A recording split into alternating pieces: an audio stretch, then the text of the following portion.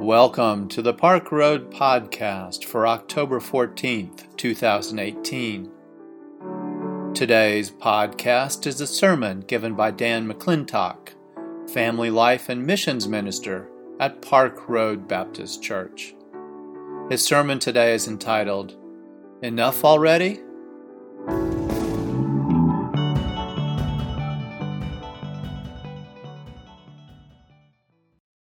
Thank you, Kurt, for that very appropriate introduction to our scripture passage this morning, and Anne for the children's time that fit very well with what I'm about to say. And Jeff, thank you for your prayer and for the litany that you read.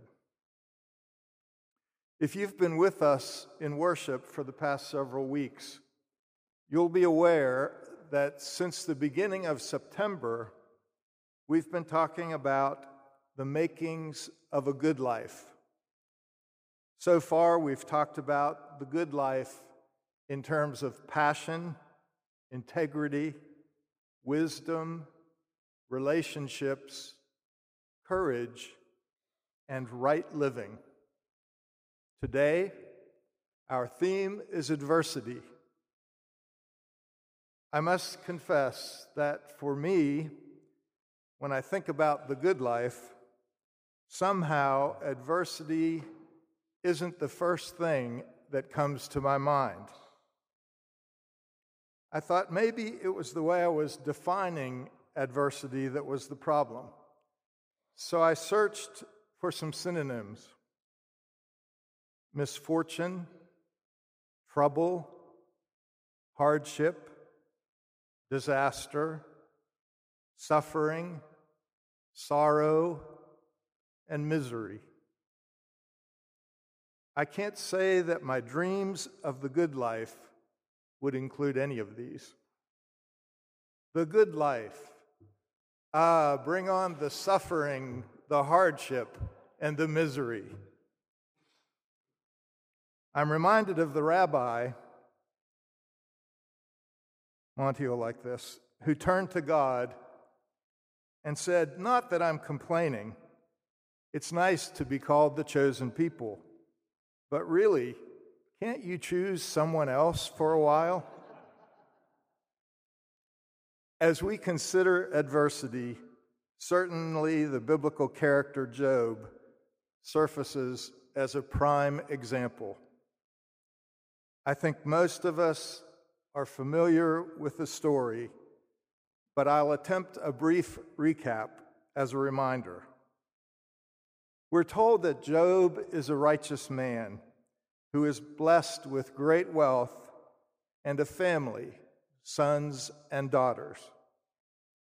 In the heavenly council, God asks the adversary for his opinion of Job's piety, and the adversary answers that Job is pious only because he has been blessed. He argues that if everything were taken away from Job, he would surely curse God. So the adversary is given permission to take away Job's fortune and to kill all of his children and his servants. Job nonetheless praises God, saying, "Naked I came out of my mother's womb, and naked I shall return.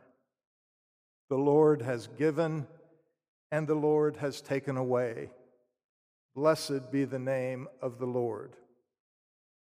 The adversary then inflicts Job's body with painful boils, leading Job to want to die. But even that is denied to him. At this point, Job's three friends, Eliphaz, Bildad, and Zophar, try to console him. Their belief is that suffering is punishment for sin, so they advise Job to repent and seek God's mercy. But Job insists that he is righteous and innocent, and pleads for an audience with God. a face-to-face encounter so that he can argue his case. Eventually, God speaks to Job from a whirlwind. God doesn't explain Job's suffering, nor defend divine justice, nor respond at all to Job's claim of innocence. Instead, God contrasts divine wisdom and omnipotence with Job's weakness. Where were you when I laid the foundations of the earth, says God. In the end, Job recognizes God's power and his own lack of knowledge of things beyond me which I did not know. And he repents in dust and ashes. In the end, God restores Job's health, his fortune, and his family, and he lives to see his children to the 4th generation. Last week, Russ encouraged you to read or reread this story, as the case may be. Tennyson called it the greatest poem of ancient or modern times. Certainly, when it comes to facing adversity, Job more than qualifies, having lost his considerable wealth, all his children, and his good health. The passage Kurt read this morning from Job, chapter 23, has been described as Job's dark night of the soul. We hear Job searching in vain for God. Oh, that I knew where I might find God. I go forward, God is not there. Or backward, I cannot perceive God. On the left, God hides. I turn to the right, but still I cannot see God. If only I could vanish in darkness, and thick darkness would cover my face. This dark night of the soul is described in a poem by St. John of the Cross, a 16th century Spanish mystic. The dark night is experienced by a person who at one time enjoys close communion with God, but who now is living through a crisis of faith where God seems no longer to be reachable. Thomas More, author of Utopia, counselor to Henry VIII, and High Chancellor of England, wrote, "During the dark night, there is no choice but to surrender control, give in to unknowing, and stop and listen to whatever signals of wisdom might come along. It's a time of enforced retreat and perhaps unwilling withdrawal. The dark night is a profound initiation into a realm that nothing can prepare you for." St. Teresa of Calcutta, in her letters, describes a dark night of the soul which lasted nearly 50 years for her, with what she describes as only brief interludes of relief. You and I may never have experienced a dark night in the same sense as what these mystics describe, but we've probably all had the experience of feeling as though our prayers go unanswered, or perhaps that they aren't being heard at all. Perhaps you know the story of a visitor who came to Jerusalem and saw the Wailing Wall. Not being too well versed in religion, he inquired of another tourist about the significance of the wall. The other tourist explained, "This is a sacred wall, and if you pray here, God may hear your prayer." The visitor approached the wall and prayed, "Dear God, bring sunshine and warmth to this beautiful land." A commanding voice replied, "I will, my son." The visitor said, "Bring prosperity to this land." Again, the reply came, "I will, my son." Finally, the visitor prayed, "Let Jews and Arabs live forever together in peace." The voice answered, "Remember, you're talking to a wall." At one time or another, we've probably all felt as though our prayers amounted to nothing more than talking to a wall. I know there have been times when I have felt that way. So what's the answer? Do we stop praying, or do we continue praying even through the dry times? Through the dry times when God seems too distant to hear, let alone respond. Paul says in Corinthians, we exult in our tribulations, knowing that tribulation brings about perseverance, and perseverance, proven character, and proven character, hope. Perseverance eventually leads to hope. Hardship, suffering, disaster, sorrow. If you've lived long enough, you've surely not escaped some sort of adversity. The loss of a loved one, loneliness, illness, financial difficulties, the consequences of addiction, broken relationships, the list goes on and on. Sometimes we bring those hardships on ourselves by acting irresponsibly, but sometimes they just happen and no one's to blame. When we're faced with adversity, how do we deal with it? That's the question. Does it make us stronger and more resilient? Or do we come out bitter and somehow twisted? I think either outcome is possible.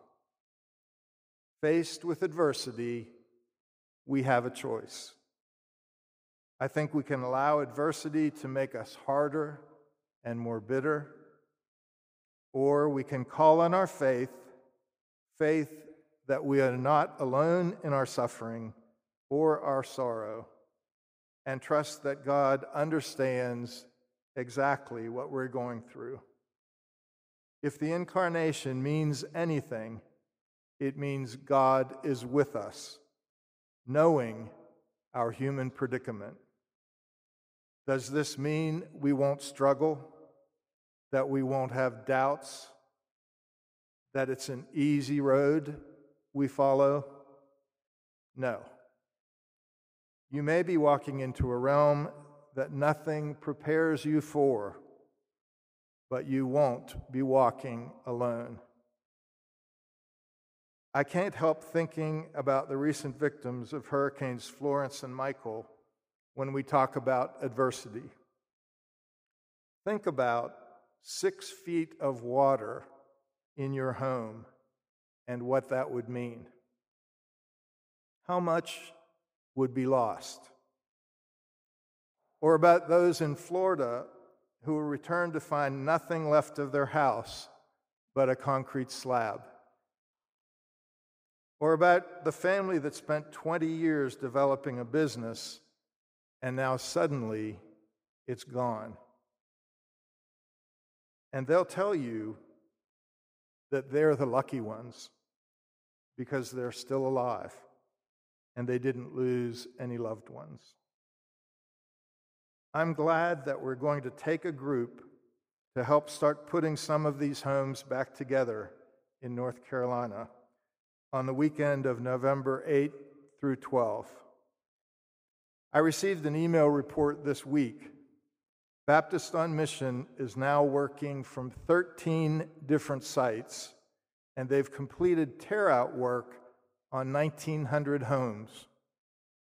there are still another 2,000 homes that need work. And that's before rebuilding can begin. Thousands of people were affected by flooding, and they are projecting needing hundreds of volunteers for the next 2 to 3 years to get people back into their homes. In addition to sending volunteers from our church, our November mission offering will go to hurricane relief so that those of you who can't go can have a way to be involved.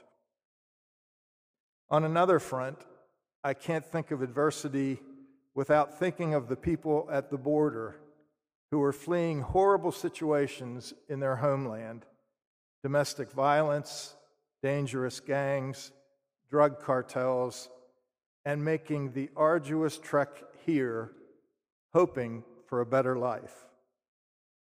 I'm glad that our church is working with a young woman and her 2 children from Guatemala who are seeking asylum in our country. They are here legally, awaiting a hearing to determine whether or not they will be granted permanent status. In the meantime, we are doing what we can to accompany them and to provide some friendship and support. Yesterday, I mentioned already that some of our members prepared and served lunch to 120 homeless men at the men's shelter. We've been involved for years with our homeless neighbors through the men's shelter, the Urban Ministry Center, Room in the Inn, and Charlotte Family Housing. If you've ever talked with some of these folks, you're aware that they've known adversity and hardship up close. I'm glad that our church has an ongoing ministry to homeless folks in Charlotte. A few years ago, we committed half of our mission budget to Sedgefield Elementary School in an effort to make a real difference in the lives of those students, most of whom were underprivileged. We sent tutors and reading buddies and lunch buddies. We encouraged the staff at the school by helping with a staff lunch, by providing some gift cards for them during the holiday break. We did end-of-year book drives, and last year sent every child home for the summer with 10 or more books. We packed snack bags so that 105 children could go home every Friday with some nourishing food. When we helped a little girl and her mom with some furniture, I saw 2 little dresses hanging by themselves in the little girl's closet, a couple of toys on the floor, no children's books in her room. And I was glad that we were reaching out to Sedgefield Elementary students. These kids have known adversity. Now, with the changes at Dilworth and Sedgefield, many of these same children, the children with whom we worked, are at Marie G. Davis, and some of our work is going to shift to that campus. When I first started thinking about this sermon, I was focused on the difficulties and hardships that we all face eventually, on how we as individuals respond to adversity in our own lives and the effect that response has on us. Someone, maybe Einstein, it's been attributed to him anyway, has said adversity introduces a man to himself or a woman to herself. It can have the effect of hardening our hearts and making us bitter, or if we can somehow hold on to our faith and allow God, who knows what it is to suffer, allow God to share in our suffering, then adversity can make us stronger, more open, and more loving. It wasn't until I began to write the sermon that I started to think about how we respond to the adversity that others are going through. Job's friends responded by blaming the victim. Job's great suffering must be due to some sin that he committed.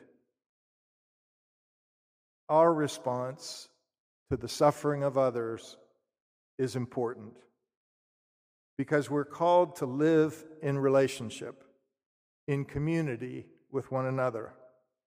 We're called to rejoice with those who rejoice and to suffer with those who suffer, whether it be through the ministries of this church that I've mentioned or through other encounters that I know you have where you live and work. Sometimes responding to the misfortune of others means providing a meal for a homeless person, or teaching a child to read, or tearing out water-damaged walls and floors after a flood.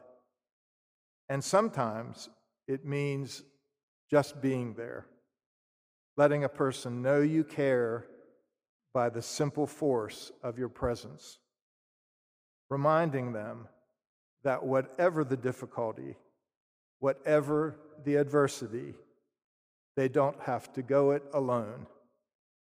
And hopefully, your presence will in some way serve as a reminder of God's presence too.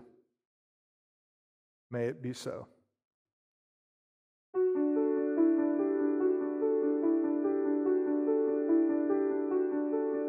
We invite you to learn more about Park Road at parkroadbaptist.org. Park Road is a progressive faith community located in Charlotte, North Carolina, encouraging independent thought, community service, social justice, and interfaith understanding. Today's podcast was produced with production help from Hugh Ashcraft, Brian Smith, Bruce White, and Rich Dower. Our theme music was composed by Brandon Michael Williams. Thanks for listening today. Grace and peace to you.